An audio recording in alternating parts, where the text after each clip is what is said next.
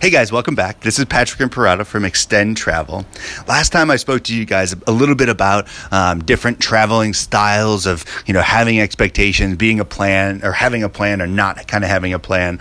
And so today I want to talk about another style of traveling where you can really focus down on what you want to do, whether this is a valuable type of trip for you and kind of what you're looking to get out of the trip. I think going through and, knowing that you have maybe 30 days or 15 days or 10 days, whatever that is, off of work, how you're going to use that time should be an expectation for what type of trip you're going to have. And there's two general types of trips that I've kind of figured out or that I've used to think about how you're going to plan those days off. There's holiday traveling and there's vacation traveling. And so for me, this is just kind of a personal Patrick style thing.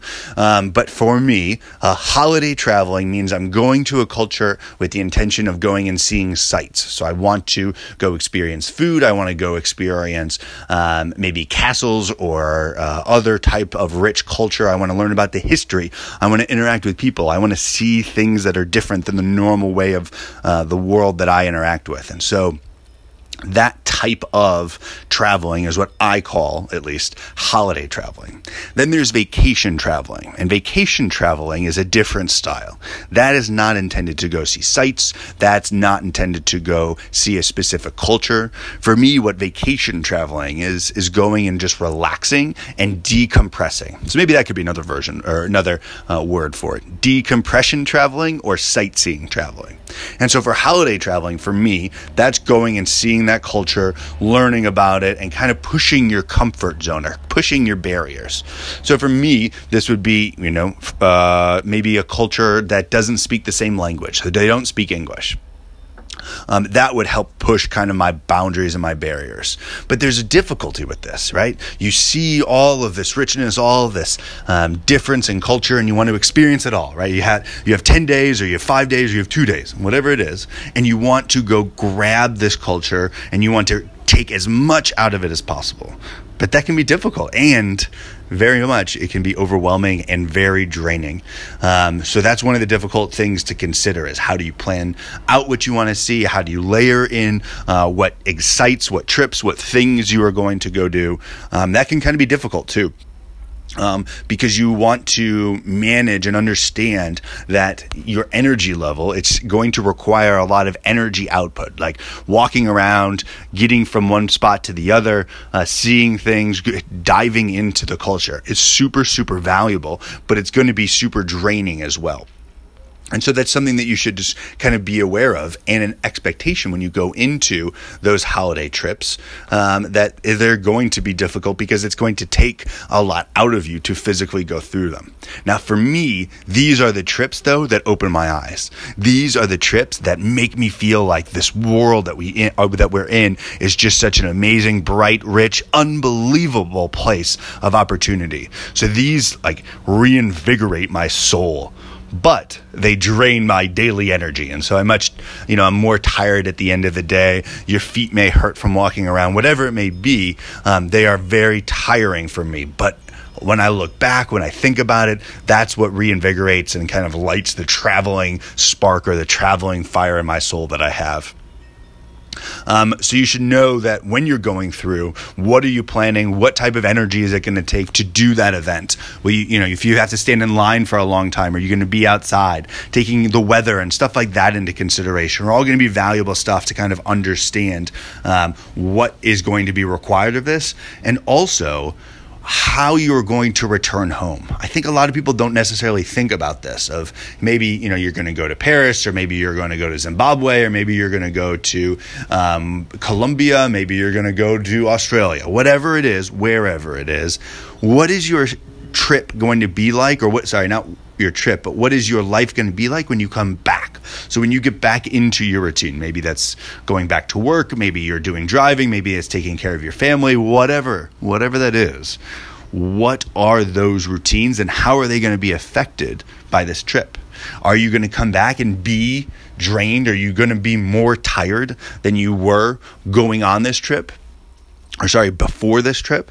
Not that there's anything wrong, but there's something that should be considered, and what is, the result of you going on this trip going to be in the immediate future, and is this the right time for that? Maybe you're having a difficult time at work, or it's super draining, whatever.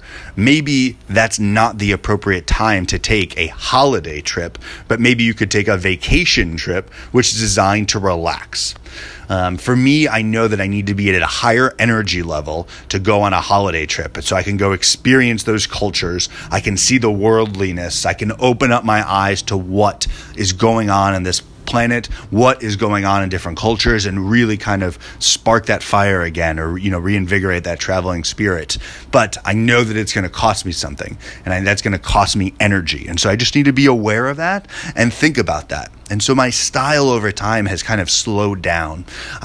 Instead of trying to pack everything in to maybe 3, 4, however long the holiday trip is, I maybe take 1 or 2 things a day, and I plan to have a 3-hour lunch, or I plan a nap, or I plan a relaxation time.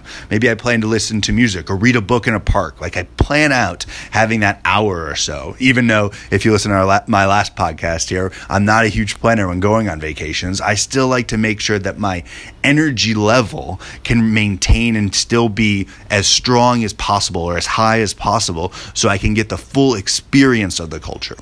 And so for me, I would rather go on these holiday trips by saying I will take 3 or 4, or maybe even 5 things over the whole week and actually experience those, but my experience depth is so much greater. So I will be so much more present. I'll be so much more aware. It won't just be a check in the box. Cool, I saw the Eiffel Tower. Check, I went and did this. I kayaked here. I did whatever there.